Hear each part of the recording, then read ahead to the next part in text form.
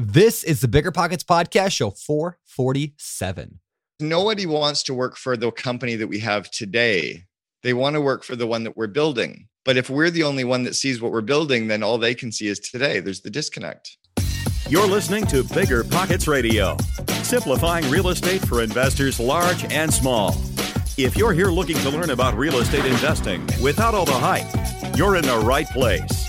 Stay tuned and be sure to join the millions of others who have benefited from BiggerPockets.com, your home for real estate investing online. What's going on, everyone? It's Brent Turner, host of the Bigger Pockets Podcast, here live in the Sea Shed with my good friend, my co-host in crime, Mr. David Green. What's up, David Green? I believe you mean best friend. Best friend in the entire universe, David Green. Sounds better. What's going on, man? Ah. We had a great episode we just recorded with a fantastic speaker. Yeah. Cameron shared some mind-blowing concepts with our audience that many people probably haven't heard of before. And you tied it really well together when you mentioned how the concept of this vivid vision we're going to get into unites your emotions with your logic together, creating a unified front to pursuing goals. And I thought it was brilliant. And I'm so excited for people who haven't been introduced to this concept to get to hear it. Yeah, you guys have probably heard me talk about it before, the vivid vision, or the phrase vivid vision. It changed my life, this book, in a big way. It helped me get to where I am today with over 1,100 units now. I think we're going to actually be at over 1,500 here in the next couple of months with the properties we have under contract. But it was largely driven, really majorly driven by this vivid vision concept, which I had read, and then it changed my life. So we're going to introduce you to that today. But before we get into that and the interview with Cameron Herold, let's get to today's quick tip. Today's quick tip is very simple. Do this stuff. Don't just listen to this interview and go, oh, that was really good advice, and then go back. Actually create a vivid vision for your life. You will not regret it. It's going to change your life.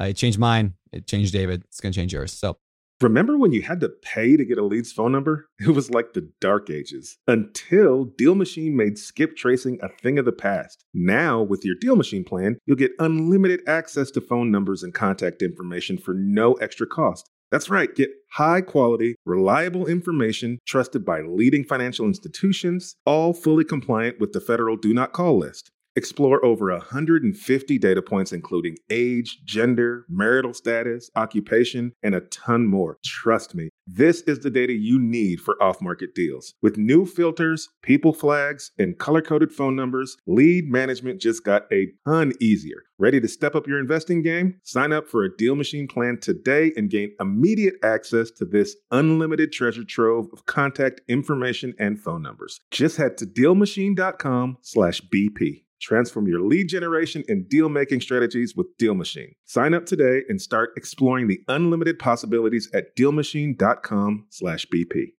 Are you serious about making real profits from your investment properties? Then why are you paying a property manager anywhere from 8 to 25% of your rent? Cut your expenses the savvy way by self-managing your rentals using RentRedi with flat rate pricing that doesn't cut into your bottom line. You think I'm paying a property manager? Heck no. Get your hands off my cash flow. That's me slapping someone's hand. With RentRedi, you can collect rent, screen tenants, track repairs, and manage accounting all from your phone. Are you a Bigger Pockets Pro member? Well, guess what? RentRedi is already included in your membership. Haven't tried it yet? Well, then what the heck are you waiting for, man? We made this possible specifically for you, Bigger Pockets Pro member. If you're not a pro, RentRedi is offering you 50% off their annual plan. New customers visit rentredi.com and use code BP2023. That's RENTREDI.com using code BP2023. That's BP, like Bigger Pockets, the podcast that you're listening to right now, in the year 2023 to save 50% off of 1 year of RentRedi. Cut your expenses when you use RentRedi to manage your rentals. Sign up today at rentredi.com and use code BP2023.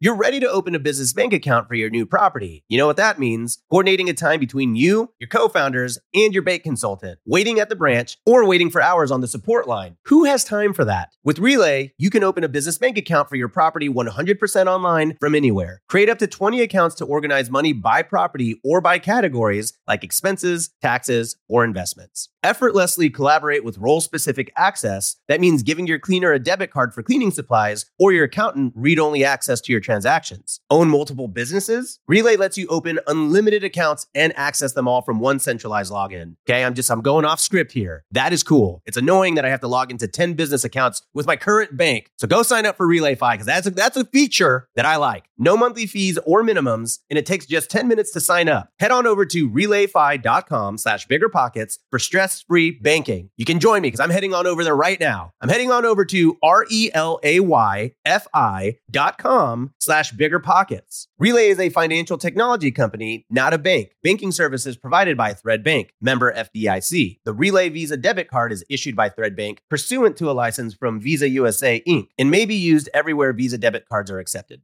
David Green, anything you want to add before we get into today's show? No, I think nothing extra. This is one you're going to want to listen to twice. Mm-hmm. And I would, here's what I will add. I'm going to second your quick tip. Ooh. This is so important. Don't hear this and think, oh, this is cool stuff, and then let it go. Sit down, find someone else to hold you accountable, do whatever it takes, but at least write a rough draft of your vivid vision after this, and then put it on Instagram and tag Brandon and I. We want to see how many people actually went and made a vivid vision. That's a great thing. Your Instagram, of course, is David Green 24. Mine's Beardy Brandon. And last point I'll make before we get to the interview is during the show, Cameron made a comment about how I should be sharing my vivid vision with the world, like more people. And it's in my office, but nobody sees it. So I am actually going to read my entire vivid vision after the end of this show. So like when David signs off the show at the very end, an hour from now or whatever, if you want to hang around and listen to what my vision was that I put together almost 2 years ago now, it's like 18 months ago I wrote it. And I actually have to redo mine because we hit so many of the points on there. I need to update it now, but I'm going to read what I had there in case that helps inspire you. So hang tight for that. And without further ado, let's get to the interview with Cameron Herold, author of a bunch of books, including Vivid Vision. All right, Cameron, welcome to the Bigger Pockets podcast, man. It's awesome to have you here. Hey, Brandon. Thanks. You as well. It's nice to be here. Yeah. So I want to dig in now. I've talked about you a lot on this podcast, like numerous times, from specifically because we talk about the vision a lot, and I'm a big vision guy, and Vivid Vision changed my life in a lot of ways. In fact, let me just tell the story in case people haven't heard, and I probably haven't told you directly, just in a 1 minute, kind of my story with the Vivid Vision. So I went to this real estate conference and blown away by everybody who was doing way more than me. I mean, I was doing all right. I had like a 90 some rental units, and I was doing all right. And then I got around people who were doing like way bigger deals than I was doing. And I realized that like I needed to step up my game because I get a lot of happiness out of growth, and I wasn't growing very much. So anyway, so I decide that I'm going to go bigger. And I'm like, well, what do I do for that? And then somebody said, well, you should check out Vivid Vision. So I read it on the airplane. It's not a super long book, right? I read it, I think, in an hour and a half. I'm a quick reader though, but I read on the plane ride from Denver, where the conference was, to Salt Lake City. I read it then. And I was like, oh my gosh, this is so good. So then the flight from Salt Lake City to Maui was a 7-hour flight. I spent the entire 7 hours writing my Vivid Vision out. And we'll, again, talk about what that is today, what that means. But I landed and I had such a clear picture of where I wanted to go in life and how I was going to get there. Even like, I mean, this is what I wanted. And I shouldn't even say how I was going to get there. I didn't know how I was going to get there, but I said I wanted 1,000 units in 3 years. Well, I just crossed 1,000 units 18 months into that now. So in half the time. And it's incredible, right? And it's because I started with that end in mind of what I wanted. And so thank you for writing that book, because it changed my life. So you're so welcome. You're so welcome. It's actually the reason. Well, another reason we connected was one of my former coaching clients, a guy from San Diego who's doing real estate development, Adam Daly, is obsessed with your show, loves your content. Yes.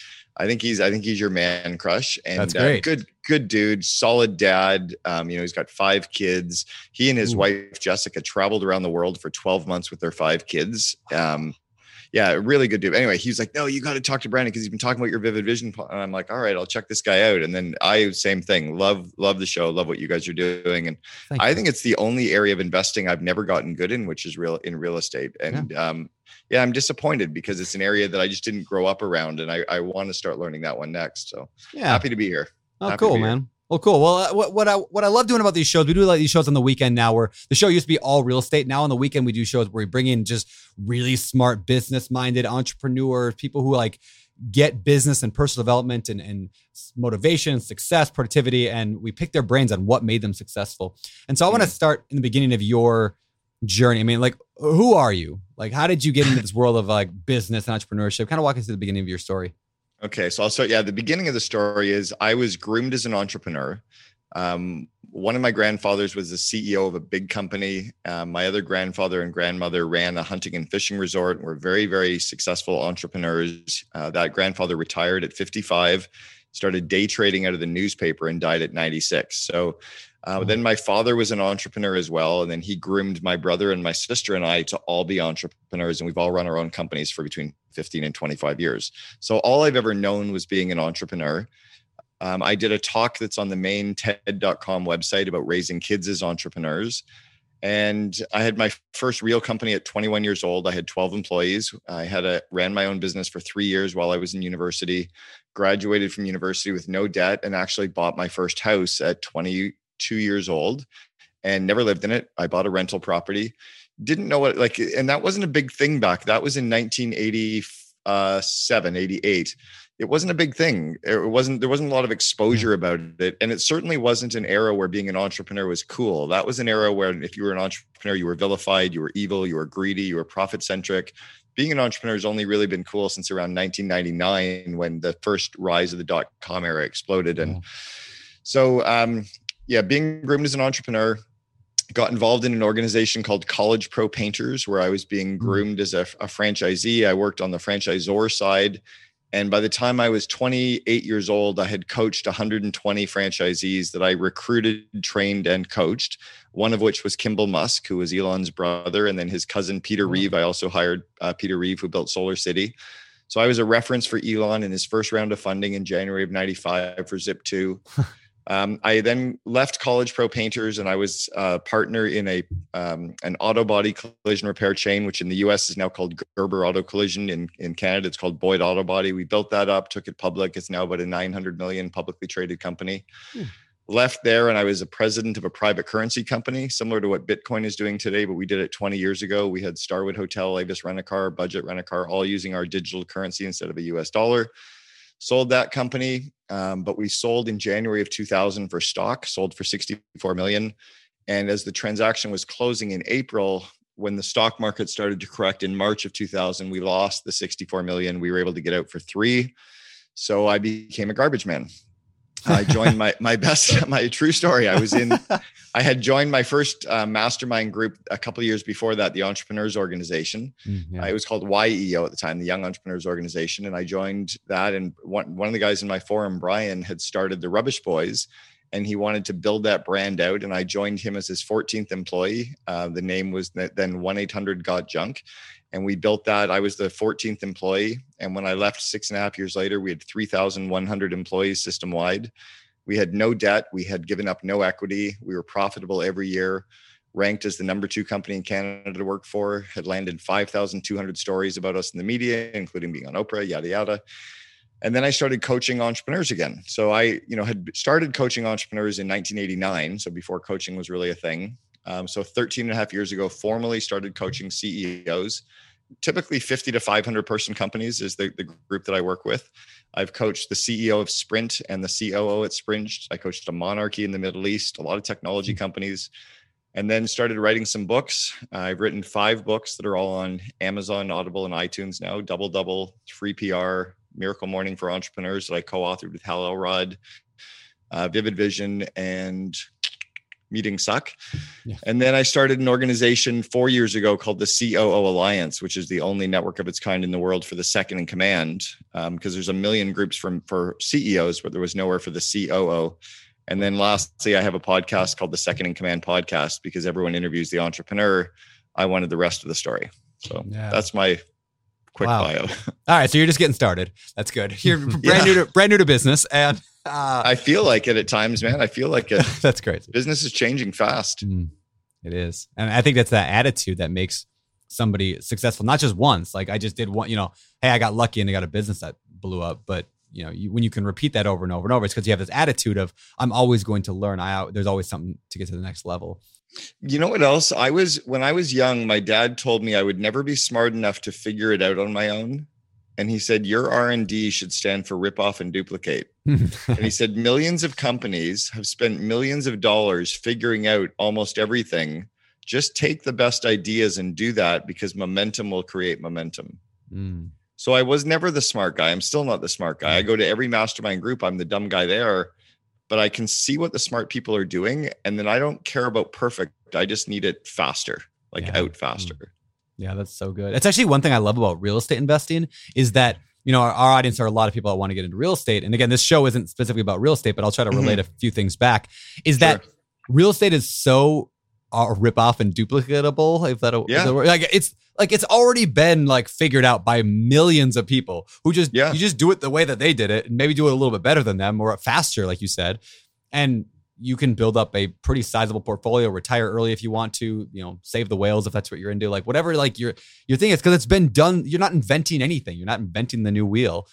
You're just I can buy property and then pay them off over time. And over time, the rents tend to go up. And 20 years later, I'm wealthy. Can I ask you a question about that? Because I am really intrigued with investing right now in real estate. And I'm curious, do you look for the markets that are starting to get hot and try to ride that wave, i.e., Austin, where you can see all these tech companies are going to Austin and people are like, Austin's overpriced. Yeah, but it's just starting. So do you buy into the Austins and Nashvilles, or do you go after the markets that are still cheap and hope something happens? My gut is you go for where the wave is starting and try to jump on it and ride it. I'm going to actually throw that on David here, because David wrote a book called Long Distance Real Estate Investing, and it's on that very topic. So David, how do you respond? There's certain different ways to go after ways to make money in real estate. What's unique about real estate investing is you make money in several different ways, as opposed to traditional forms of investment, which are mostly buy low, sell high. You're buying a stock, you just wait for it to go up. You might make a little bit in dividends, but not many of them offer that. You're buying a baseball card, you buy a Mickey Mantle rookie card, you wait for it to go up in value. And when you take that approach into real estate investing, the way you mentioned is exactly what you come up with. Well, let me go to where I think the prices are low because they're going to go higher. That's maybe 20% of the way that you're going to make money with real estate. Real estate also pays you a ton of money through cash flow. So you go buy in Austin, the prices are typically too high for the rent to support what you're paying, at least to get a big return. So even though you're getting long-term appreciation, you're not getting an immediate return on your money there. You make money in real estate through forced appreciation. It's kind of like buying a stock, but you get to make the company better if you could influence it. So you could go to a market that isn't going to appreciate much and buy a house that would be worth 150, but if you can buy it for 70 grand and be all in for 90, now you've added $60,000 of equity. So so is that where the cap rate idea? Cap rate is a term we use in commercial real estate that refers to basically the return that you'd get on that investment if you didn't take a loan on it. And then bigger deals, they're not going to go up in value based on what the other houses around them are doing. So if you're buying, so you use cap rate because it's mostly a cash flow investment that you're going to be making. And they value them based on how well they cash flow, not what all the other houses around them are doing. Makes sense. Makes sense. So in Austin might be an opportunity if you think you're going to ride the wave, but other markets might be the opportunity because they cash flow themselves. Yeah, and this really comes down to where you're at in your investing. I mean, you could apply this to business as well. There's cash flow businesses that you want money coming in every month, and if you're broke and you hate your job and you want to quit your job, you need cash flow coming in. You need money coming in. But if you're already wealthy or you're already financially independent, like right now, I've shifted a lot. Like I used to be all cash flow. I wanted money because I hated my job. I worked at a bank. I needed to get out of it. So when I was 27, I had enough cash flow coming in to quit my job. Well, now I don't. I don't really care about cash flow as much now. I mean, I do. I don't want to lose money. But now, now I buy property in Maui, Hawaii. Why? Because I think 20 years from now, Maui's going to be crazy. So that makes sense. So for me, it's like my coaching is my cash flow bread and butter business, but my COO Alliance would be my long-term appreciation play. Exactly. I love that. And so here's why we wanted to talk to you, Cameron, because traditional real estate investors get in a rut where they say, I buy cash flow properties, and they just buy 50 of them. And now they have 50 headaches and they don't need that cash flow. We're bringing the entrepreneurial perspective into the real estate investing world so people can understand how to maybe elevate from one asset class to the next, the synergy with how to make them work together, and how to be successful in this world, because that's what entrepreneurs do, is they figure out how to solve problems. So that's that beginning with the end in mind, right? Where are you going with the business? Not just, Yeah, that's good. All right. So before we get in, I do obviously want to hit Vivid Vision today. I want to spend a good amount of time there. Of course. But I want to talk real quick about the COO thing. Sure. That's a phrase that we don't hear very often in the real estate world, because most of us are solopreneurs, or at least JV stuff. We work together, but it's less like company focused. But the whether or not we use the title COO, I think it's such a valuable player on a team. So I want to know, first of all, what is a COO? Why do you feel the need to support these people? What makes a good one? Like, talk a little bit about what a COO is. Sure. So Harvard actually wrote an article about 15 years ago called The Misunderstood Role of the COO. And they identified 7 distinct types of call it a second in command, right? Let's remove the title and call it a second in command to the CEO. So let's say the CEO was sick for 6 months. Who would run the business? That's really what the COO is. And you can have a very outward facing COO or very inward facing, someone who's very engineering or process focused, someone sales and marketing focused. You can have someone who's the heir apparent or the most valuable player or your partner. So there's lots of roles the COO can play. Really what it is the company is starting to get big enough that the entrepreneur can't or shouldn't do all of the highly skilled roles or oversee all of them because they just don't have the time, right? So they're starting to get stretched. So they would love to have someone else to help oversee the whole company or the org chart, et cetera. Or you get to a point where it's like, God, I'm doing stuff that I hate and I suck at it and it drains me and I can afford to buy my way out of that problem, right? Like there's no problem that exists that a check can't solve. So you can buy your way out of the problem by hiring that person to help you do that stuff. You know, in a partnership, let's say in a marriage or, you know, the dating world, like my girlfriend hates cooking. She can't stand the kitchen. Mm-hmm. She loves cleaning. So like I get to do all the shopping and the prep and the cooking and then she just cleans it all up. It's a perfect relationship, right? Yeah. Well, in the business world, I'm really bad at finance and IT, but I'm very good at operations, execution, culture, meetings, PR, like building out the operational side of the business. So that's really what a second in command is the partner to the entrepreneur to leverage up that person. In the early size companies, most entrepreneurs don't need a COO. They need an executive assistant. Yes. Right? Yeah. If you don't have an executive assistant, you are one.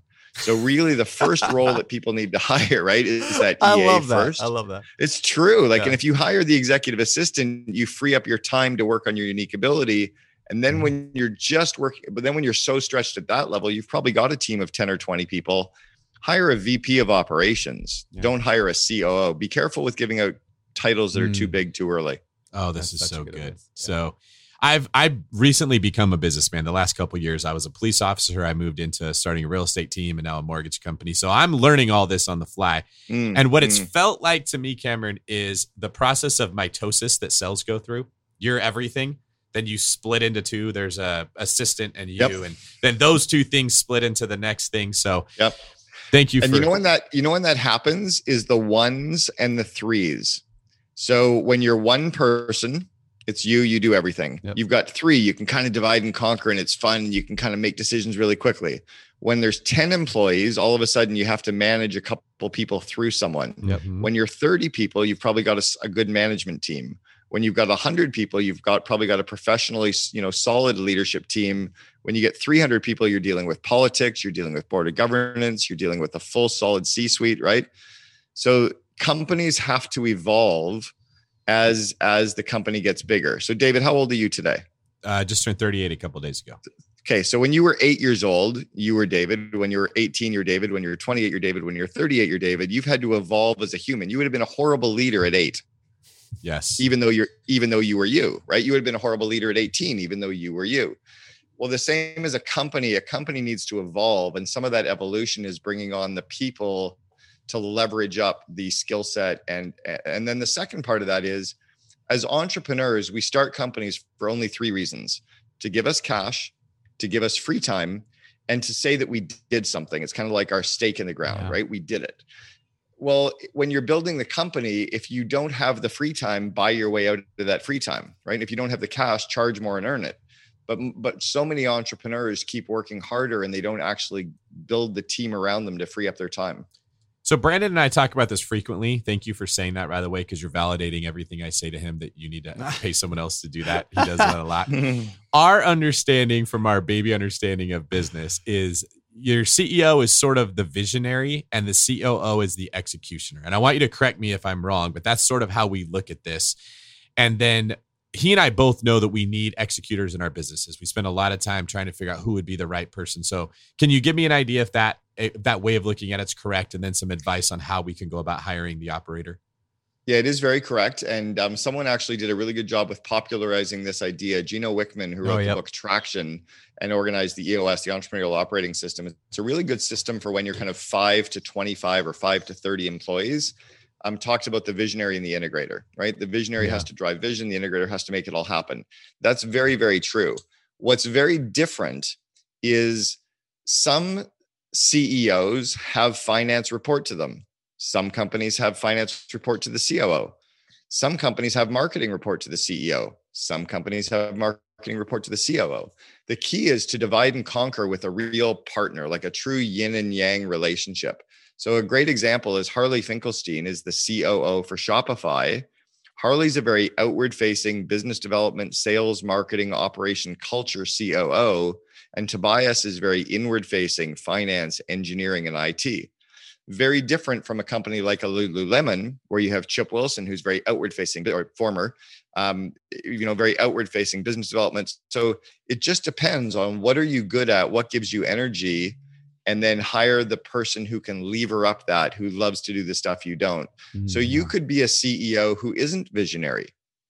You could be a CEO who's very technical and very engineering and very finance and deals well with investment bankers and levering the balance sheet and all that cool stuff. And you could have a COO who's very visionary, who sees what's happening with the market and trends. And as long as that's your partner, you win. That's really good. Yeah. So you can't just say a COO is this, like these are the characteristic types, because the CEO is dependent upon the characteristics of the CEO or the person in charge. The CEO and the COO are the true two in a box yin and yang partnership. Yeah, that's really good. Right. And that's why the trust. So the biggest thing that Brian and I had going for us, other than I had already built a few companies coming into 1-800-GOT-JUNK, and I'd been in the franchising world, and was that our trust was so high day one, because we knew each other for 4.5 years, and he was my best man at my wedding 3 months before I joined him. So Brian gave me his passcodes, his bank account information, complete and implicit trust. I knew his vulnerabilities, which really allowed us to just say, let's do this, right? Whereas in some companies, it's hard. You have to kind of gain that and work for it and develop it and work hard at it. Man, we knew that stuff day one. That's really good. Yeah, I mentioned earlier the vivid vision that I wrote down, and I was going to go to 1,000 units. And the first thing I did is I came back, and one of my best friends, his name's Ryan Murdoch. He actually lives at the same property I do out here in Hawaii, because I have 2 houses on the property.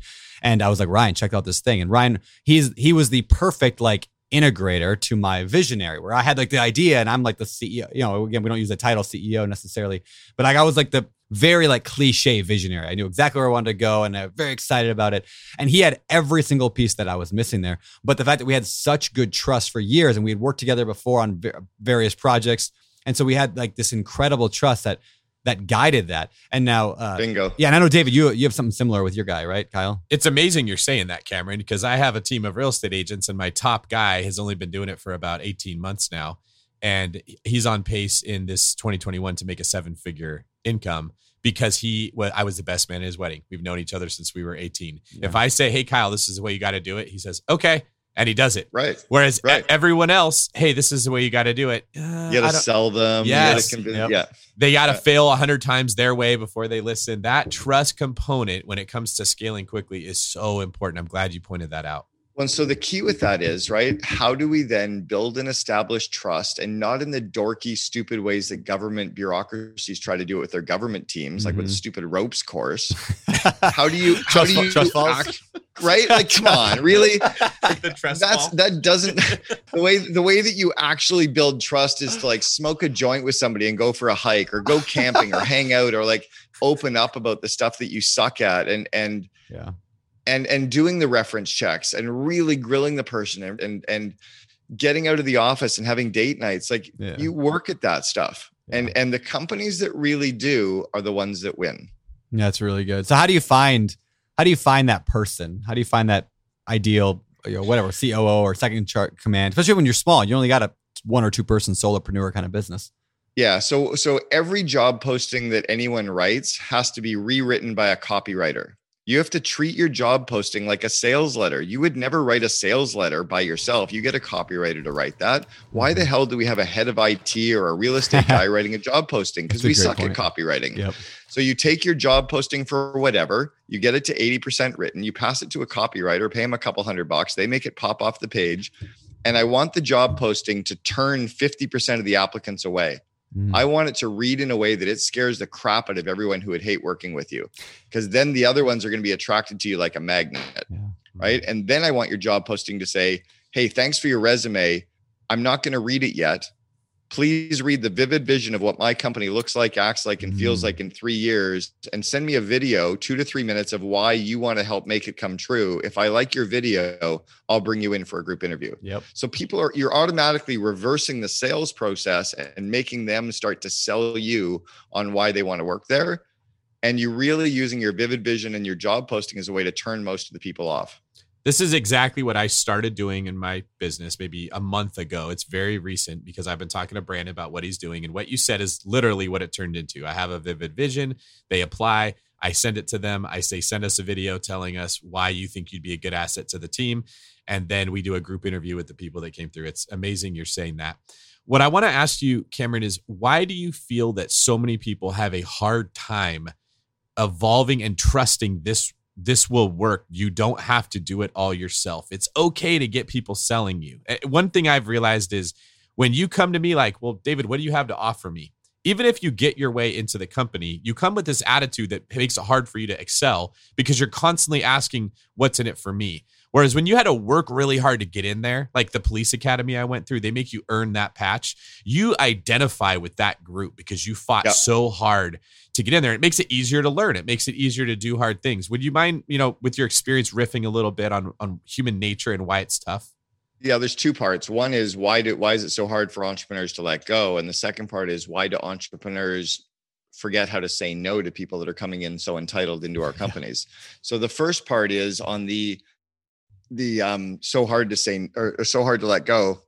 Entrepreneurs by nature are tenacious, right? At least the ones who are successful are tenacious, right? The ones who give up too early are the ones who thought entrepreneurship was easy and they should never be an entrepreneur in the first place. So the ones who should be entrepreneurs, who have that entrepreneurial DNA, they're probably ADD, they're probably bipolar, and they're goal oriented. Those are the entrepreneurial DNA traits. The medical community and the school system screwed us all up, but that's a whole other story. So the tenacity, that dog-like work ethic, is how we get it started. That becomes our pattern. And because that dog-like work ethic becomes our pattern, it's hard for us to give it up because we can just do it. I can just do that. I can do it. It's faster. So you have to become a little bit lazy or look for leverage really quickly to know that the only way I can really scale is to get more stuff off my plate. And a bunch of solid B pluses or B minus results is better than me doing everything. Yeah. So it's just, you just have to learn that. And once you start hiring people, all of a sudden you go, wow, that's actually easier. So then it becomes like a drug. Then it's like, wow, I kind of like that even more. I'll hire more people. That's even better. Like, then it's just go, right? But you have to unlearn tenacity and start to learn leverage. Oh, that's so good. The second question is why do we let so many of these entitled people come into the company with this feeling like we're going to give them a big title, we're going to give them big pay, we're going to give them equity, we're going to give well, then rewrite your job posting to tell people that ain't up for grabs, but make your culture so strong that they get to be a part of this amazing company. And then just learn how to say no. 20 years ago, to get equity in a company, you had to buy it on the stock market. It's only been 20 years that people got equity in lieu of compensation, but now they're asking for equity as well as compensation. Yep. We just have to learn how to say no. But a lot of it is Gen X. It's the Gen X, Gen Y entrepreneurs that have forgotten to say no. The baby boomers haven't forgotten. That's really good. Yeah, I'm definitely guilty of probably handing out too much equity in all my stuff that I do. I'm always like, everybody wins. Like, let's all partner together versus which I find you can have everybody win. I coached a company recently that just sold. I coached them from 40 up to 300 employees. They're now 750. They just made 25 of their employees millionaires, but none of them had equity. But the CEO decided to go out and reward people and say thank you afterwards. That's cool. I want to give you my my perspective on that, Cameron, mostly because I'm selfish and I want you to tell me where I'm wrong and everybody can learn from us being guinea pigs. When I first started hiring people, I gave them very big splits out of the commission and I gave them very big titles and I gave them a ton of power. And I think in my mind, I thought, because I've given you this responsibility, you won't let me down. And all it did was ruin their work ethic. They're 6 months in and they're like, why do I have to work a weekend when they were so hungry? Right. You just created spoiled children. That's what I spoiled their dinner. I gave them all these snacks before they had to eat their vegetables. And so the key is, so I'm actually friends with Chip Wilson, who started Lululemon. And I'm also friends with Marcelo Claret, who is the CEO of Sprint, now the CEO of WeWork, but he'd already sold his first company for over $1 billion, Brightstar. Wow. And I know their children, and their children are strong core values, very good ethics, very respectful humans. They live in these massive, crazy, gorgeous homes. But I'll tell you what, Chip and Marcelo would take that away from their kids in a New York minute if they ever saw the core values and stuff crossing the line. And as entrepreneurs that try to give a lot to our employees, we forget to check them to the boards once in a while if they're acting like spoiled brats. And when all of a sudden you check, like when my kid was like, well, I can't turn it down. I know you're on a podcast interview, but I'm watching a movie. I'm like, dude, it went down real fast because he knows, right? Yeah. And I love him lots. But I think that's what's happened is we think that by giving a lot, we're going to get. No, by giving a lot doesn't necessarily change anything. Yes, but I found that when I make them work harder and they establish a baseline work ethic, now it's a habit to do things the way I wanted. I can give them more leads, give them more responsibility, give them more power, and it doesn't ruin it. Correct. Yeah, so that's one of the things that I've had to struggle with was my mind thought, oh, just give it away. Because like you said, this is a common thing. And we also give away titles too early. And I'll give you an example of this. If you have the head of finance in your company, it could be a controller or a bookkeeper or a director of finance or a finance manager or a VP of finance or a CFO. Yeah. If you've got the head of marketing, it could be a marketing manager or a director of marketing or a VP of marketing or a CFO. Do you know that now my newest pet peeve title is CRO, the Chief Revenue Officer? The only reason that title even exists was the highest title in the sales department was VP of sales, and there was no C, and that person wanted to be a C-level too, so they gave him a title. So what it does, you get a C-level, Dave. You get a C-level. Yeah. Like Oprah what it does, but title inflation causes people to think that they're supposed to be doing bigger and more strategic things. They don't want to roll up their sleeves, and then they go on Indeed and Glassdoor and they see what people are getting paid for a role that they're not even doing, so they think they should get paid more. Yep. It's a very, very expensive mistake. That's such a good point. Yeah, I've had like businesses I've tried to start in the past with friends, and we're we're both co-founders, we're both COOs, or I'm a COO, you're a CEO, or whatever that thing is. And then instantly their first thing is like, okay, well, I think we're gonna go hire some people to do this. I'm like, that's why we're working together. Is you were supposed to do this. Well, I'm the COO, so I'm just gonna hire a VP of whatever. I'm like, we don't make any money yet. Like, how can you go do that? Like, well, we will. Yeah, it's exactly that. I made that mistake years ago. I only gave the title Director of Marketing, but he had been the VP of Marketing for McDonald's Canada and Dairy Queen Canada. Great guy. So Richard, if you're listening, I love you. But the first thing he said to me when he walked in as Director of Marketing to 1-800-GOT-JUNK was like, on the first day, who fills out the FedEx slips? I was like, are you kidding? You fill out your FedEx slips. But I was like, oh my God, I've hired a big corporate guy into an entrepreneurial world. Like, how's this going to work? Right. Yeah. That's such a good point. Yeah.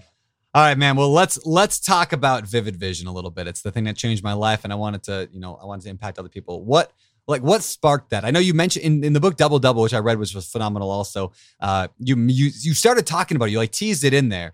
And then you ended up becoming like an actual core book. So where did that come from, the idea of the Vivid Vision?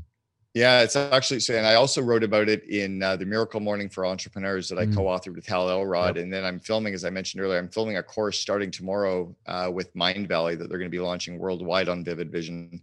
The idea wasn't mine. Again, like my dad said, rip off and duplicate. Yep. I went to a lunch in Vancouver in 1998, and it was for the Entrepreneurs Organization. And they invited 120 of us to this lunch with a sports psychologist and Olympic coach. And only 16 of us showed up at the lunch. And he started talking about looking into a crystal ball. And I'm like, oh my God, this is going to be the stupidest session. I'm never going to get these 2 hours back. But what he was talking about was how athletes visualize themselves performing the event and how athletes will roll themselves through hundreds and hundreds and hundreds of times performing the event, whether it's lifting a weight or skiing a race course or hitting a tennis serve or doing a gymnastic routine or jumping up over a high jump bar. They literally will use visualization. So when they're performing the event, they can do it completely on instinct. Now, something all of your listeners will understand is in construction, visualization is used every day. Whether you're painting a house and you have to visualize what it'll look like when you paint it, or whether you're doing a kitchen renovation, you have to look at what the finished project looks like when it's done, or if you're building a house from scratch, the homeowner is the visualizing CEO, right? They have to have the vision for what it looks like. And the contractor has to understand the vision so they can do the blueprints or the plans to make it come true. Because I could get the best contractor in Vancouver and say, build me a dream home. Here's $2 million. I'd come back in 12 months and it would look nothing like what I was expecting, even though it would be amazing. But if I said, I want a craftsman style, I want it to look 1926, here's some pictures. It's got to have 4 rooms. I needed views. I want to have an open room for the kitchen. I get it. And then we'd go back and forth a few times until I saw his plans, the elevation drawings and the blueprints. And I would sign off on his plans.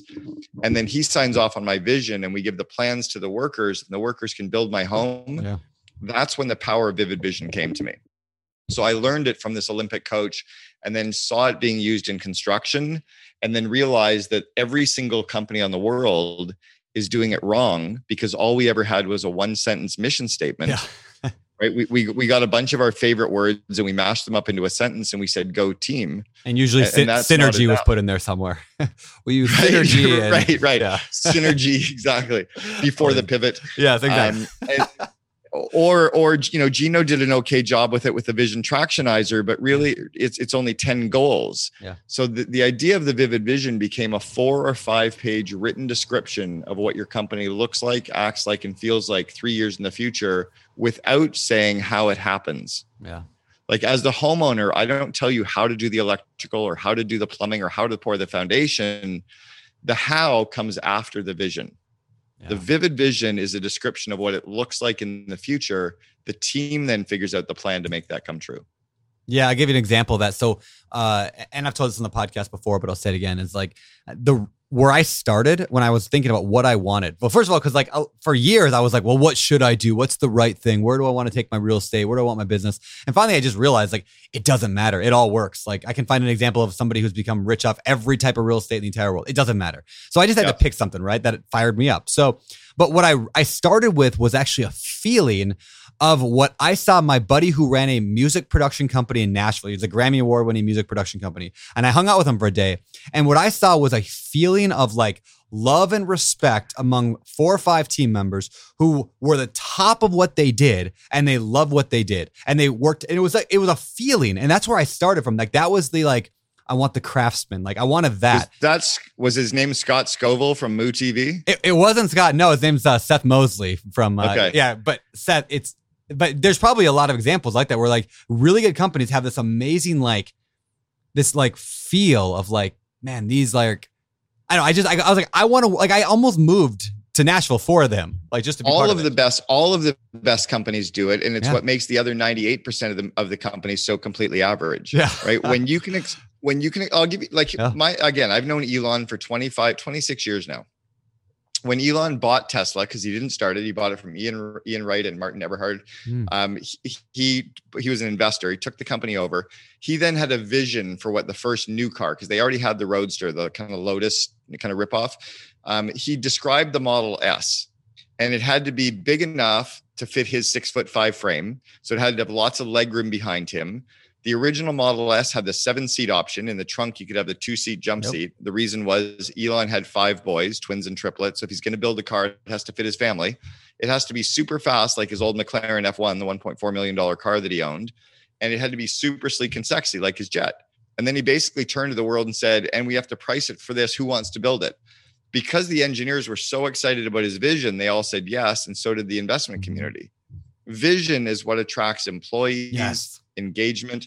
And the other thing, there's this old story about the 3 guys making bricks over in Spain 100 years ago.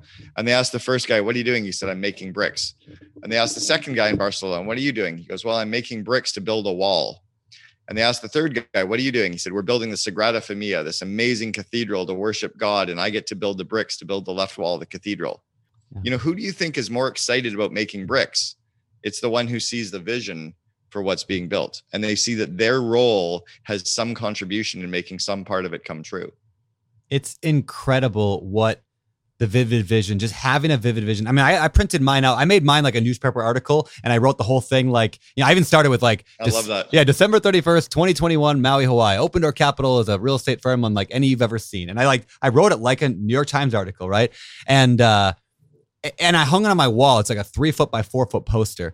But everybody that comes to my office looks at it. First thing they look at. And I mean, even when I wrote it and I did it on the airplane and I landed, I showed it to Ryan, who's, you know, like was my second in command. Like, I showed him this thing, and the first words out of his mouth was, dude, I want to work with that company. Wow. Like, I want to work for that company. Like, that's what I want. And everybody that comes in, nobody wants to work for the company that we have today. Mm-hmm.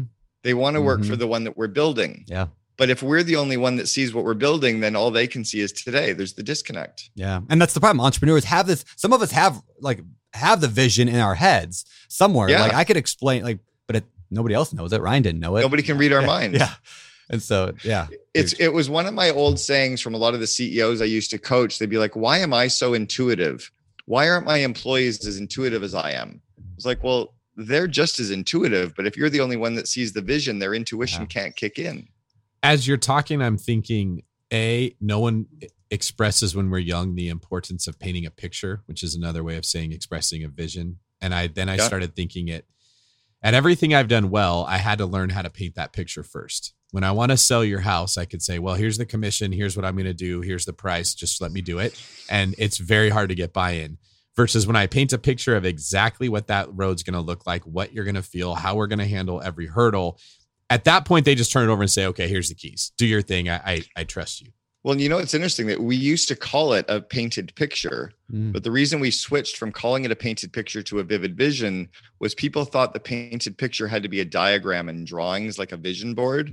And the problem with a vision board is pictures say 1,000 words. So if you've got 12 pictures, then people completely misinterpret. Like if I showed you a picture of, you know, my living room, you might think that it's about, you know, the chairs and the couch. And really what I like is my carpet that I bought in India 25 years ago, but there's too many things in the picture. So that's why I changed the terminology from a painted picture to a vivid vision. That's beautiful. It's just, I want to emphasize to everybody, this skill is wildly freaking important. Your ability to communicate to others so that they can see what you can see will massively inspire people. And that's why I think your book is so powerful. No, I've had customers that have landed bank financing because the banker said, I finally understand what you're building. The business plan and the models didn't explain it. I had clients who have landed multi-million-dollar customers from it because the customers were excited about what they were going to be. So the customers said, I want to be with you for the next 3 years, but they wouldn't have become a customer based on who they were today. It's just, it's so much easier to recruit. Anyway. Would you say this is how you got Heather to marry you? I don't know if I had a vision spelled out for her. She thought I was going to be a politician someday. That's why she liked me. I had a vision of I said I was going to go into politics and I was going to be a lawyer. And yeah, I think she was attracted to that. Brandon, have you and Heather written a vivid vision for your family? Not to the degree that we should. I included it in my first one. I included some family stuff in there, but not to the degree we should have. We did a vision board as a family, but yeah, keep going. I want to hear about this. Yeah. So here's what I would have both of you do. Both of you spend a half a day without the kids and go out and take the same rough areas that you have to describe.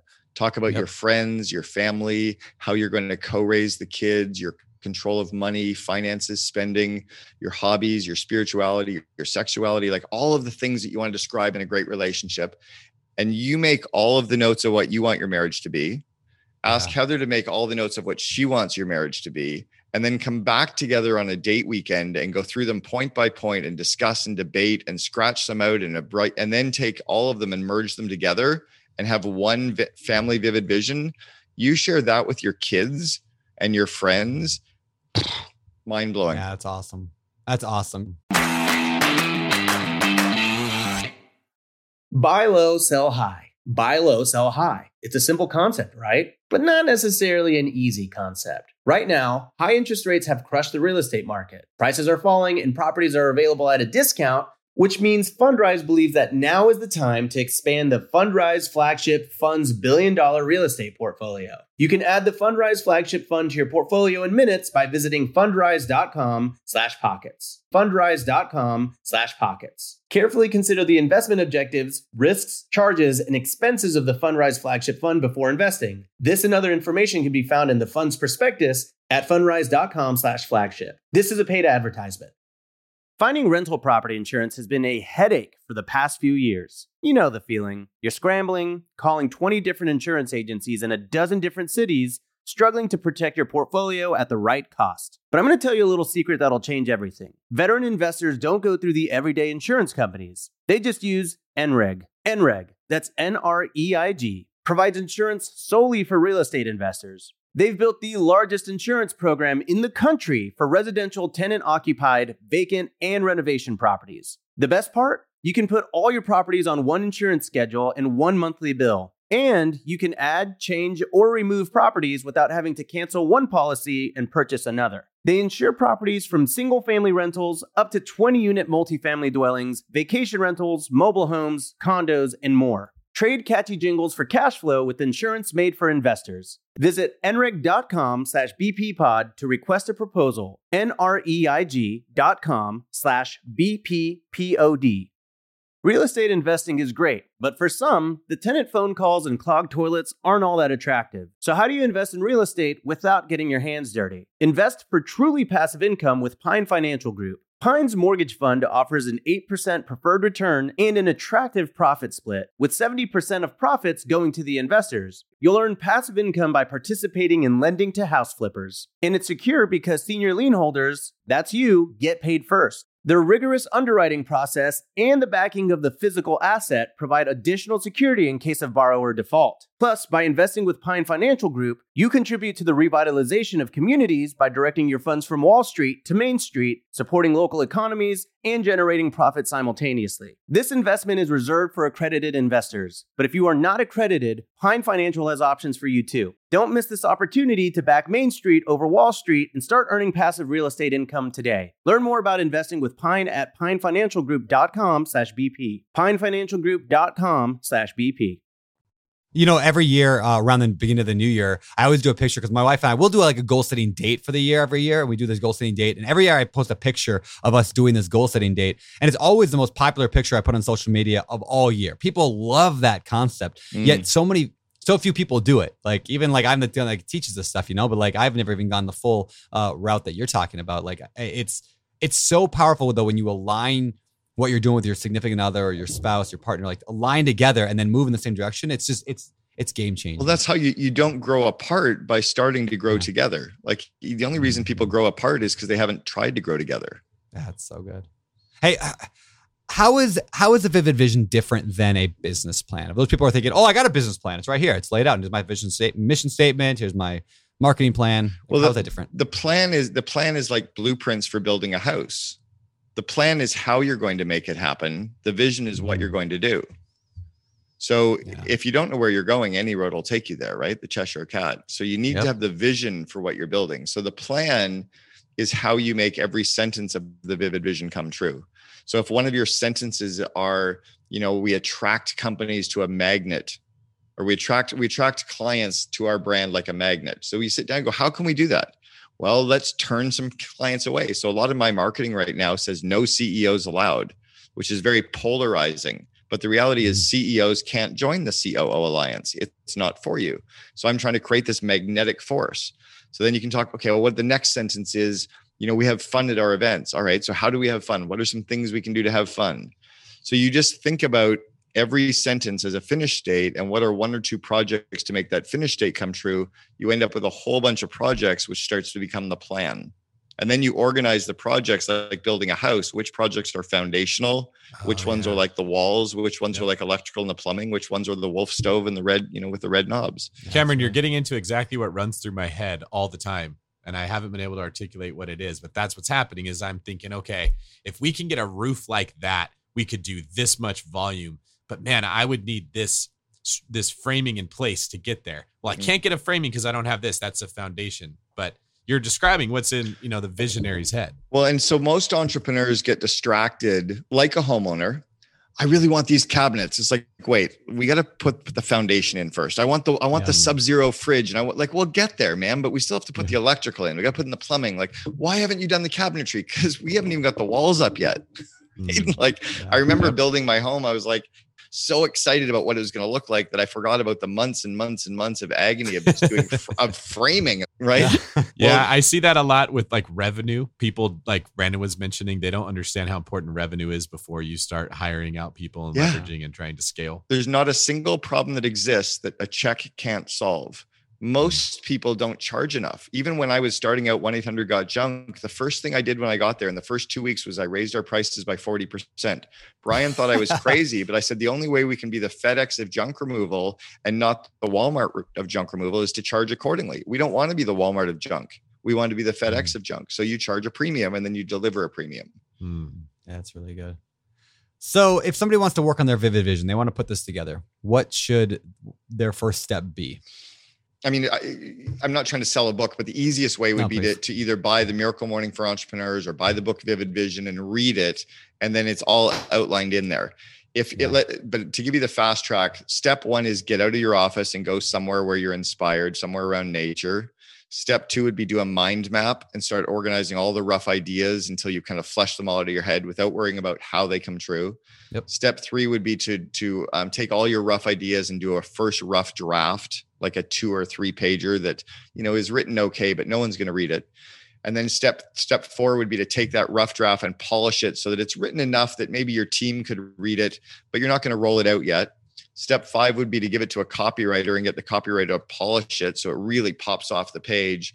And then step 6 or whatever number I'm at would be to give it to a designer to add your brand design elements to it so it feels like your brand. And then the last step is share it internally and then share it externally. That's so good. Yeah, there's one thing I haven't talked about, but I wrote my Vivid Vision and then I designed it, but I'm a copywriter and a designer. Like that's what I do for a career and a living. Sure, I'm one of the very rare people I think that could maybe pull it off and do a decent job. Yeah. But most people you should hire someone who's good at that stuff. It's not easy. It's not an easy skill. I have a copywriting company that I've introduced, and they have now written 260, I think it is, Vivid Visions for companies. So they've worked with the CEO to take and they've done now 260 final ones that they've written. It's unbelievable, their work. And they just did one recently. Give them a shout out. I mean, who are they? It's called Conscious Copy. It's Jennifer Hude. If they send me an email, I can introduce you. But it's Jennifer Hude from Conscious Copy, San Diego. Her work is mind blowing, and she did brands that the name of. She's done. That's awesome. Yeah. It's such an, and what's cool too is then you put together this, this is kind of what I want. I think it's pretty good. And then you give it to somebody who's really good at making it look good and they give it back to you. Yeah. Now it makes you a believer even more, not just your team, but now you're like, oh my gosh, this is that's a thing. Yeah. That's cool. I think that's what I found is because mine's about 80% done. Once I had it, I felt the way that a general contractor has when you hand them the blueprints. Oh, I know what to do. I could just go right out there and do that. You lose that analysis paralysis, that uncertainty of I'm not sure exactly how this should look. The more clear it is, the easier the steps are, like you mentioned, Cameron, that you need to be taking. Well, first I need this, and then I need this, and then I need this. Yep. And it just starts to become beautifully simple. Well, and all you need is to get it to the stage you've got it at. When you've got it to 80%, when you now pass it to a copywriter, boom, because then it becomes like a magnetic force. And then you're now excited about it. Then your team's excited about it. Like everything just starts to go, but you don't need to get it past 80%. You just need to be, it needs to be good enough that a copywriter can really polish it. That's really good. Now, I mentioned mine's like a newspaper article, which is just I love fun writing that. Yeah, it's kind of cool. But what other formats? What are the common formats? Is it PowerPoint? Do people do it with a physical piece of paper? What do you recommend? Yeah, the most important document first is a 4 to 5 page, 6 if you need to have a cover PDF. The problem with when you get more than that is people see it 8 pages and they file it to read later, right? Yeah. So keep it around 4 or 5 pages as a PDF document. The font has to be big enough, like 14 point or greater throughout, so that people can read it. I'm okay with a slide deck as being a way that you might introduce it to a larger company. But the reality is, again, if you see a 27 slide deck, you're not going to open it. And then I've seen it come to life when you tell an employee, okay, you read the Vivid Vision, and then you do a vision board for how you see the vivid vision coming true. So you'll be the only one looking at your vision board, but put it at your home or it at your desk. That becomes powerful. An audio recording of your vivid vision in your voice so that you can listen to it once a week while you're doing a workout, when you're on a treadmill, when you're elliptical, when you're doing rowing. Oh, that's a great idea. Man, when you listen to it over and over again, and that's the affirmations and the visualization that we talk about in the Miracle Morning. Yep. And then I've seen some really cool ones that do some video where they take the key sound bites out of the vivid vision, and you take all those sound bites and you organize it to music with visuals. That can be very powerful as well. And then, draw shop videos, that kind of thing too. Yeah, it's really good. That's neat. I've not done the video thing. That's a cool idea. I love stuff. Yeah. And what I love about this is what the Vivid Vision did for me is I'll backtrack a second and I'll say that there's a book by Chip and Dan Heath. It's called Switch, and it's about how we make decisions. And they talk about in this book that there's like the logical part of our head, they say is like the rider, like the person riding, and an elephant. The elephant is the emotional side. And so like if you want to get anywhere great in life, you have to get the rider and the elephant in the same direction. The elephant is like this giant beast. Our emotions go wherever. That's why we say we're going to wake up early, and then we wake up and we're like, I'm going to hit the snooze alarm, because the elephant is much greater than our logical mind. So that's the whole point of this book. But what Vivid Vision did is it aligned my rider and my elephant together. It made me and my entire team emotionally invested in like, like this sounds amazing. This sounds so cool. I want to do this. But at the same time, it's like, this is tangibly what it looks like. And so now I can create a plan to get there. Well, now, do you link your Vivid Vision so that all of your listeners can read it? Do you have your Vivid Vision on your website so that everyone can read it? Do you share it with your banker and your accountant and I'll tell you, you let your listeners of Bigger Pockets read your Vivid Vision and watch what happens. Your business blows up. You share it with your banker and your accountant and your lawyers, your business blows up. You email it to your list, your business blows up. Cool. Because then the whole world starts conspiring to make it come true. Because everybody wants to help. As humans, we're hardwired to help. So they'll see one sentence, they'll be like, or they'll just be so excited for you that they'll say something and that juices you up for the afternoon. Like, it's just really powerful. And the reality is, it doesn't matter if people can see where you're going, they can't execute. God, Elon gave the blueprints for everything away, I know. Right? And he's still kicking their ass. That's funny. Okay, well, here's what I'll do. After we're done recording today, this episode, I'll actually read my Vivid Vision and I'll put it I'll put it on the end of this episode. Sweet. So people want to listen when this is done, they can listen to the whole thing. I actually need to update it because we already hit most of the things on my Vivid Vision. There you go. So I'm going to redo a new one.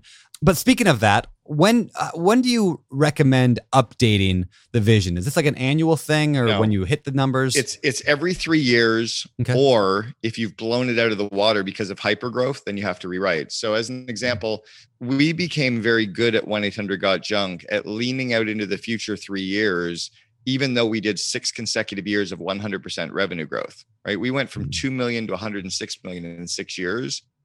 So we were very good at visualizing hypergrowth. And then I was very good at reverse engineering it and making it come true. So we didn't have to refresh ours because we leaned out. So if you didn't lean out far enough and you've already read it and you're like, damn, it's all come true, then lean out further and get your next one going. Otherwise, I suggest every 3 years. So usually kind of in, October or November, you're going to be writing it to launch January 1st for the next 3-year period. Yeah, that's cool. Yeah. We actually we're doing the EOS thing with my company, Open Door Capital. So we have a consultant. We're doing the whole EOS thing, and so we did our VTO, which is like kind of like the bones, the structure a little bit. Yeah. But now I'm going to take that and I'm going to turn that into a Vivid Vision, because again, it's nice to be able to see. We're going $1 billion in 7 years. Like that's a nice number to talk about. But what's it look like?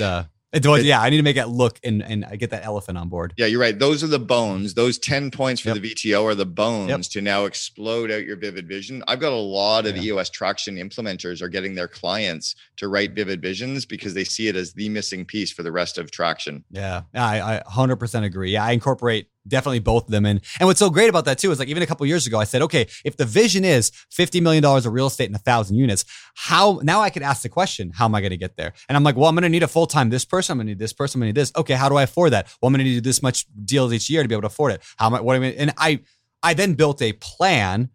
And I just simply followed the plan. It's almost like laughable. I don't know how easy it was. It is. But Business how simple is it was. easy. Yeah, it is. It wasn't a hard couple of years. Plan your work and work your plan. Like my 2 mantras that I've grown business off: plan your work and work your plan. And the second one is plan, brief, execute, debrief. Say that again. Once I learned that from the military. Once you have your plan, you brief everyone involved on the plan, you execute on that part of the plan, and then you debrief, and then you start again. Plan brief. So it's weekly. Plan. So good. So simple. Business, everybody's like these flies trying to get out a window, and they're all going to work hard. I'm like, wait, there's a door. Just turn, go out the door. It's right there. Like, right? Yeah, that's so good. That's so good. Yeah. All right, man. All right. So let me relate this real quickly to like real estate investing. So if you're listening to this show right now and people are thinking, well, how does this apply to me?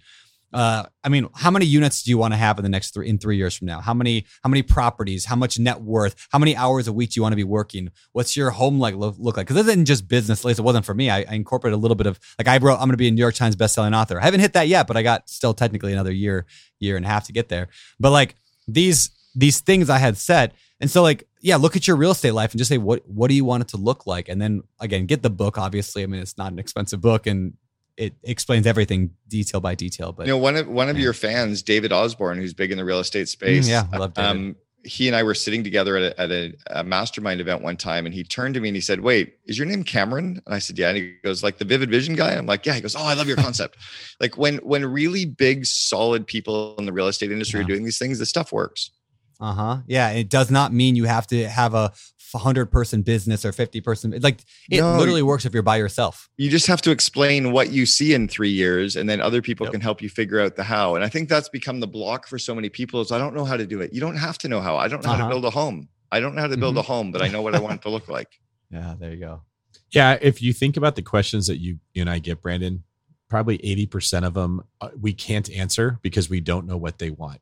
Yeah. Should I buy a short-term rental or should I get into commercial real estate? Yeah, I'm like, I don't know. What do you want? Yeah. Yeah, because they both have different strengths and weaknesses. If you love talking to people and you want to maximize your cash flow and it's fun to make people happy, short-term rentals would be great. If you want a completely passive business, you're going to hate it and you're going to want to get out of it. So it starts with, like you said, knowing what you want your life to look like and working backwards from there. You know, Cameron, you made a comment a minute ago that I want to point out. Is other people helping you? So yeah, I love the analogy of this, and maybe I even heard it from you, and I'm not sure. But if you were to ask, let's say you had a buddy come up to you and say, "Hey, man, I'm out of work right now. I'm looking for a job," and you're like, "Oh, sure. What are you looking for?"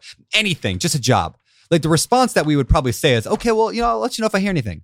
But if they come to you and say, "Hey, man, I'm looking for a job somewhere at a hospital, probably in the Denver area, and ideally, like I'm a doctor, so I'm looking for a doctor job."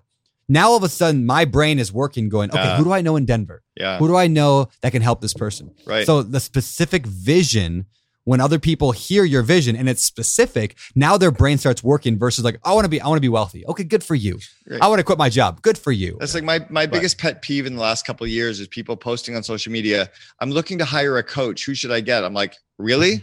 That is the sport. That's the athlete's equivalent of saying, "Hey, you don't know what my sport is, but I need a coach. Who should I get?" Yeah. And then like, I'm a gymnast, but nobody knew that. Like, well, I just told you about a tennis coach. Like, what? Yeah, you have. Yeah. And that's why you sharing your vivid vision for your business will help you blow this thing up. The New York Times bestseller, by the way, will be a fait accompli when you share this with your list. It'll happen like that. That's awesome, man. That's awesome. Cameron, all right. This has been really, really good stuff. I'm a little bit wired on espresso right now, so hopefully this wasn't too much energy. Espresso and passion. That's what our listeners want. Yeah. Do you know we literally we sent out this email before every guest comes on the show. At least we used to. I don't even know if we still do, but we specifically told our guests, like, try to drink a bunch of espresso before coming on because we love the energy. This is good. Yeah, and when this is way more energy than normal for me. All right, man. Well, we're just about out of time here. I want to ask you quick the 4 follow-up questions. It's part of our Famous Four. Famous Four is a part of the show where we ask every guest the same 4 questions. First question we ask the weekend guests here on the show, the which would be you here, is there a habit or trait or skill you're currently trying to build in your life? Yeah. So the skill is related to a course that I'm launching that is a pure online course for leaders of companies to get all the soft skills around becoming better leaders. And the stuff doesn't exist online, but it's all of the skills that all managers and leaders need to get better in. So like coaching, delegation, time management, project management, problem solving, conflict management, et cetera, is 12 modules. So just just really thinking and working a lot on getting ready to, because we launched that in about 3 weeks. Oh, nice. Yeah, that would be the one. What's that going to be called? Or where can people find that? Called Invest in Your Leaders. Okay. I think there's we were just talking about this, David and I. There's a lack of like good leadership training material out there. Like I don't know many great leadership books. Like some people asked me the other day, I was like, I don't know. Like, yeah, the one minute Jocko. manager is the best on managing, but in terms of in terms of all the skills that you need to be a good leader, like the project management, time management, delegation, coaching, effective meetings, classroom teaching, it doesn't exist in a manual. Yeah, there you go. Well, Cameron, you hit the nail on the head when you said that business is changing so fast. I think the reason there's so many books out there that are written for managers is because for the last 100 years or so, that was what you had to be good at business, was managing people. And now with entrepreneurship taking off and the internet making everything possible, leadership is so much more important because people are looking for someone to follow. There's a great saying that I heard recently, and it's that if the rate of change outside your business is greater than the rate of change inside your business, you're out of business. That's good. Yeah. And business is changing very, very fast. Yeah, it is. More expenses than income coming in. You can't last too long like that. It's a bad model. Do you have a favorite business book you can recommend for us? Favorite business book? It depends on the size business that you're at. So for a larger company, let's say, 200 or more employees, so like medium size, Good to Great is spectacular if you take one chapter at a time and dissect it and make sure that you're doing it, because it doesn't talk about how to do it. If you're a smaller organization, I really do like Traction, other than my books, which I won't promote. Like, I think Traction by Gino Wickman has done a really good job. I think Vern's Scaling Up is really good. The 1 Minute Manager is an amazing book on coaching and leading people. My favorite book, though, my favorite two books in the last 10 years for business. One is Insanely Simple, and it's all about all the principles on simplicity that they used inside of Apple, it's a spectacular read and it's easy to implement. And the second is The Hard Thing About Hard Things by Ben Horowitz. And it, again, is like 3-page chapters, and it's so good. Cool, man. The Hard Thing About Hard Things, I have that on my Kindle, and I've had it for a couple of years, and it's so I never started. But so I'm going to good. start it now that you said that. That's good. Sweet, man. All right. Remind me that I got to get that book. I'll read it before you do. Make you feel bad. Okay, well, take it. I'll give you my favorite book just to read. Oh, please. Is Endurance by Albert Lansing, about Ernest Shackleton. And it's about 100 years ago, the journey from Europe to the Antarctic, and they were going to go explore, and the ship crashed, and how they survived the 2 years living on ice floes, and spectacular true story. I'm adding that to my list too. I've had a couple of people recommend that recently. So I'll good. That. Cool. All right, Cameron, what are some of your hobbies? Golfing, skiing, tennis, hiking, cooking. All that Canadian Spending stuff. a lot of time with my kids right now, because my kids are at the end of their time at home, 19 and 17. So just anything I can do with them. Cool, man. All right. Last question of the day from me. What do you think, if you had to narrow it down to one thing, which is going to be incredibly difficult, but we'll pose the question. What do you believe separates successful entrepreneurs from those who give up, or they fail, or they just never get started? Like, what's that one or two things that really sets them apart? I think it's a formula of what I call focus, faith, and effort. And if you gave yourself a percentage rating on how focused are you, like on your goal, on your plan, on your demographic, on execution, like how focused are you and the team, and gave yourself like a percentage score of somewhere between 0 and 100% focused. And then how much faith do you have in yourself and your team? And are you protecting your confidence and hanging out with positive people and masterminding to really grow your skills and confidence? You give yourself a percentage score there of somewhere between 1 and 100%. And then the E is effort. And how much effort are you really putting in? Like, are you working hard? Are you hardly working? And again, a percentage score. And if you multiply those percentages out, like 50% focus times 50% faith times 50% effort, it's a 12.5% chance of success. It's just horrible odds. Even at 80% focus times 80% faith times 80% effort is only a 51% chance of success. So truly, truly being successful is doing everything you can. Entrepreneurs doing everything they can to stay that 98% focus times 98% faith times 98% effort. That's what I think really it is. Good. But the reality is, can I give you my final point? Please. None of this matters. How so? The reality is, this is just what we do to make money. Like, at the end of the day, it's about hanging out with our loved ones and our friends and our family, and realizing that this is just, and I think so many entrepreneurs forget to enjoy this journey, because this is a really, really fun ride that we're on. If we just, have fun and like, don't miss sunsets and get outdoors. That's a really good point. There's I live out here in Maui, Hawaii, and there's a road that drives from like Kahului, which is the main like airport town, all the way to this little town called Hana, right? And they call it the Road to Hana. And Hana is a nothing town. There's nothing really there. It's just like a little tiny town. It's the drive that's amazing. You can spend 5, 6, 7, 10 hours on the drive. So the other day, I drove it, and I had some friends behind me that were following behind me on the drive, and we got at the very beginning, we got disconnected. There's no cell phone reception for most of the drive. But anyway, so I said, well, we'll meet up on the road. We'll stop constantly. You're always looking at waterfalls and cliffs and doing little hikes and stuff. And it should take 5 hours to get there. They call me, and I finally got reception at this one spot. We finally connect, and they called me an hour and a half into the drive, and they're like, oh, yeah, we're in Hana. And I was like, you're where? They're like, we're in Hana. And I'm like, you missed the whole, you missed it. Like, you missed the whole point. Like, what are you doing? They're like, well, we just drove there. I'm like, oh, you missed the whole point. You missed the point. Yeah. I think a lot of people go through life, especially entrepreneurs go through life, and they try to go 70 miles an hour on the way to Hana. You got to look in the rearview mirror and see how far you've just come along the way. Yeah. Good stuff, man. All right, David, you want to get us out of here with the final question? Yes. Cameron, this has been excellent. Thank you very much for your time today. I appreciate it. No, it's been great. Where can people find out more about you? Yeah, sure. All of my books are available on Amazon, Audible, and iTunes. If anyone who runs a company with at least 5 million or greater, they should definitely check out the COO Alliance and get their second in command into that. Yeah. And then the Cameron Herold website, but also check out the Second in Command podcast. I think they'll get a lot of value off that as well. That's fantastic. Yeah, I love that you're doing that, because again, it was an underserved group of people, but they're such a vital part of every business. So very cool, man.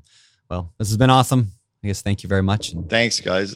I appreciate it. Thank you. David, you want to get us out of here?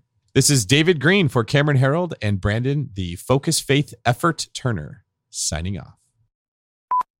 Hey everyone, it's Brandon. All right, I said I would read my entire Vivid Vision that I put together after reading Vivid Vision from Cameron Herold. This is what I wrote on the airplane after leaving I think it was the Best Ever conference out there in Denver a couple years ago. And I left there, and this is the vision that I wrote. So obviously, if you want to actually read along, you can go to www.biggerpockets.com/Brandon Vision, just Brandon Vision. You can check it there. I'll just have actually just a picture of the actual poster that's hanging in my office right now. So without further ado, it's going to take me a little while to read it. It's pretty long, but I thought this might inspire some people. So here you go. Again, this is from 2 years ago, and a lot of stuff we've hit already. Some of it we're still working towards. And I'm working on my newer vision for the next few years right now. So, but here's my last one. At the very top of the page, it is called, and again, this looks like a newspaper article that is written like a newspaper article. It's got columns like a newspaper article, and it is written like one. So here we go. The $50 Million Surfers. How a small team of adventure seekers built a real estate empire, helped millions achieve financial independence, and kept their humanity intact. December 31st, 2021, Maui, Hawaii. Open Door Capital, a Maui-based real estate investment firm, is an investment firm unlike anything you've seen. Instead of suits and ties, you'll find the small team wearing board shorts and flip-flops if you can find them at all. They've replaced the 40-hour work week with something they call the 30-ish hour work week without actually tracking anyone's hours. And they take regular company-paid trips to exotic locations like Australia, Mexico, and even Cuba. But don't take their lack of a normal work practice as a sign of laziness. This year, Open Door Capital crossed the $50 million mark for controlled real estate. They work with over 100 accredited investors to buy and manage nearly 1,000 rental units across the country, made up mostly of mobile home parks and residential apartment complexes. With over $1 million in revenue reported this year and 0 employee turnover in 3 years, this small business clearly has something big figured out. Founded by Brandon Turner, a tall, tattooed surfer with self-proclaimed obsession with family, in 2018. I don't have a lot of tattoos, but it's in the vision. Open Door Capital invests in American residential real estate by raising money from passive investors across America, focusing on improving the condition of those investments to provide safe, affordable, and clean homes to those renting from the firm, while also delivering, as Turner describes it, world-class customer service to our residents. While focusing primarily on mobile home parks, Open Door Capital has also residential multifamily real estate in the growing portfolio, which is true. We are adding that on this year. Since its inception, Open Door Capital has delivered above average passive returns while giving its team members a company culture to brag about. All right, next header in the article here, surfs up the key to growth. According to Turner, quote, the fast growth and success of Open Door Capital over the past several years is a result of one powerful thing, our incredible team, end quote.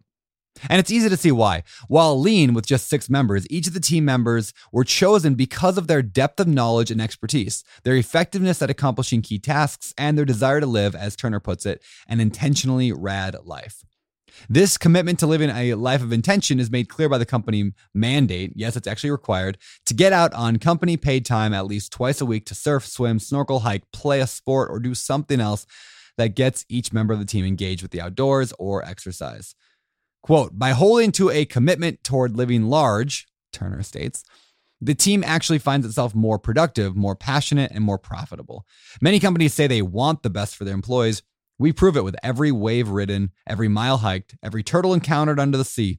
When we return to work after an experience like that, there's nothing we can't accomplish. Fun, smart people doing fun, smart things. That's what we're about. Open Door Capital is looking to add 3 to 4 new hires soon, something that won't be difficult given the company's strong culture. In addition to regular breaks during the middle of the day to hit the waves or spend time with loved ones, the team, half of who are based in Maui, the other half remote from various locations, gets together several times a year with their families, all expense paid, to, as Turner states, work hard and play hard. Additionally, the team gathers together each quarter to make plans for the next 3 months and, you guessed it, find adventure. And if that culture didn't sound exciting enough, every team member is given a minimum of 3 weeks of paid vacation each year. In the end, Turner states, we believe that a well-rested, well-traveled team makes for the most effective team. In addition to perks like amazing health insurance, 3 months paid maternity or paternity benefits, and the emphasis on work-life balance, Open Door Capital also offers something else unique, a piece of every deal. Quote, we believe strongly in financial independence for everyone, including our team members. That's why every single deal we give each member of our team a piece of the profits made on the deal. We want to win together. Next heading, giving back. While Open Door Capital clearly invests in a large portion of their profits into the lives of their team members, they also invest a large amount of profits on something not often seen in a financial business, trying to help save the world. Last year, the company donated over $50,000 to various charities and spent another $25,000 taking its team to the third world to help care for orphans stuck in poverty. That's not something we've done yet, but it's something we're working toward.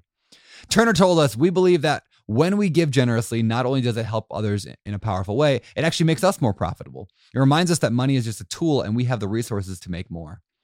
And with over $50 million in real estate owned, maybe Turner has a point. But giving to charity and creating a strong company culture isn't the only thing Open Door Capital excels at. Next header, a transparent look at real estate. When starting Open Door Capital, Turner looked at the competition and wanted to find a way to stand out and be different. As someone who has invested in other real estate syndications in the past, Turner knew that one common frustration is the lack of transparency about the particular deal once the deal was funded. Quote, I would put money into the investment, he says, but never really knew how the deal was performing. Other than quarterly statements that were confusing and lacking in detail, I never knew what was going on, nor did I learn anything that would help me in the future. End quote. So Turner set out to change that. Every month now, Open Door Capital hosts a live online video webinar for any of their investors who want to join, learn, and ask questions. We don't actually do that yet. We are hoping to do that, but we send out monthly updates via email. In this session, they break down everything that the firm was doing with the property, as well as lessons they were learning along the way, both positive and negative. He also sends out summaries monthly of the same for those not able to attend the webinars.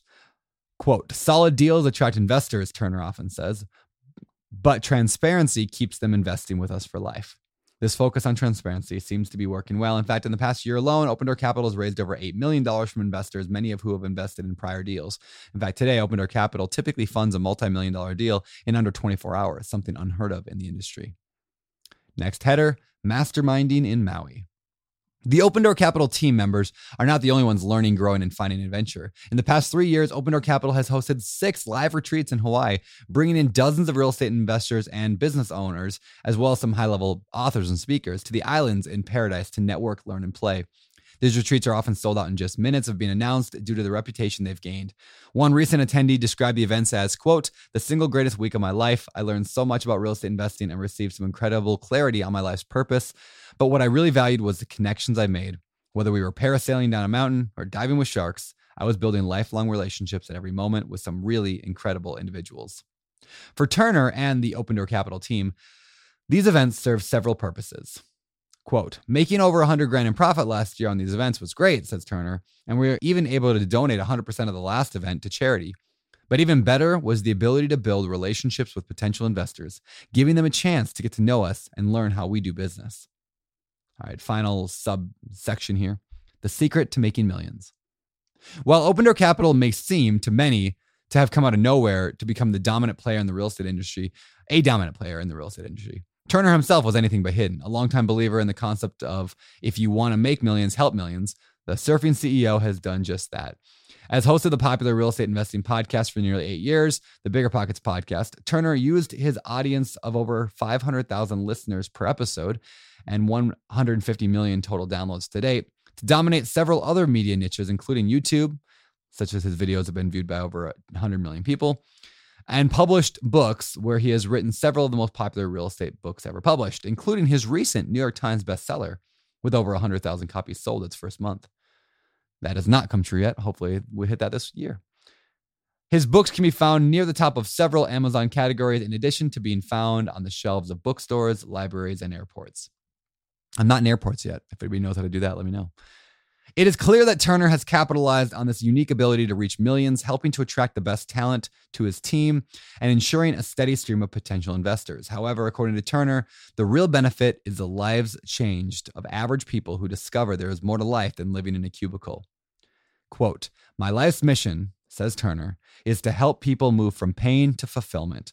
So I show, speak, and demonstrate to anyone I meet that life is beautiful and is meant to be lived abundantly." I hope you guys enjoyed that. That was my vivid vision that I laid out again 2 years ago. And that the ending date on that was December 31st, 2021. So you can see a lot of that stuff we've hit at Open Door Capital. I mean, we're over $50 million of real estate controlled now. We work with well over 100 accredited investors. I think we're at like almost 300 now. We've got another 5,000 on our list. If you want to know more about that, odcfund.com, odcfund.com. You can find out more there. It says we have nearly 1,000 rental units. We're actually well over that. I think we're at 1,500 right now. We are adding apartments on this year. So by the end of the year, when this Vivid Vision ends, we will have had that as well. We've not yet really done, we've done a few of the Maui masterminds. We've done a couple amazing ones, but due to COVID, we kind of slowed down on that. But this year we are really going to be ramping that up as COVID dissipates. We're going to be increasing our Maui mastermind stuff. So look for more on that on my Instagram, Beardy Brandon, in the coming months. But I'm super excited about that. And I have not yet done the actual travel with my team to the third world to go give back, which we're looking to do more of that, as well as donating some more money this year. I think that's a pretty important thing to me. So that is what I got. I hope you all enjoyed this. Thank you so much for hanging out for the final 11 minutes of this podcast. You can follow me again, Beardy Brandon, where I post a lot of Instagram stuff. Follow Bigger Pockets everywhere at Bigger Pockets. Go follow David as well. He's awesome. David Green 24. He's probably most active on Instagram as well. And that's all I got. If you found this helpful, again, make your own vision. Sit down, spend a few days, or at least a few hours, specking out what you want your life to be. If you want to just copy mine entirely and just make your own newspaper article, that's cool too. But the point is to do it. So thanks everyone. For biggerpockets.com, my name is Brandon, signing off. You're listening to Bigger Pockets Radio, simplifying real estate for investors large and small. If you're here looking to learn about real estate investing without all the hype, you're in the right place. Be sure to join the millions of others who have benefited from biggerpockets.com, your home for real estate investing online. Braving the real estate investing journey on your own can be daunting. Doubts tend to creep up and stifle your ambition. Is this actually a good deal? Did you run the numbers right? What if you can't find a tenant? Can you even afford this place? What if you lose your job? Whatever you're going through, we've all been there. And guess what? The best way to overcome your doubts and hesitations is with a healthy dose of knowledge, networking, and accountability. And that's just what you'll find in our newly released 2024 summer boot camps. After these 8 action-packed weeks of step-by-step guidance from expert investors, weekly video modules, live Q&As, interactive assignments, and new friends to keep you accountable, you'll be ready to tackle your first or next deal with full confidence and expertise. Choose from the small multifamily, short-term rental, or rookie boot camps and register by April 12th for the lowest prices. Head on over to biggerpockets.com/enrollme today. That's biggerpockets.com/enrollme. The content of this podcast is for informational purposes only. Past performance is not indicative of future results, and all host and participant opinions are their own. Investment in any asset, real estate included, involves risk. Use your best judgment and consult with qualified advisors before investing. Only risk capital you can afford to lose. Bigger Pockets LLC disclaims all liability for direct, indirect, consequential, or other damages arising from reliance upon information presented in this podcast.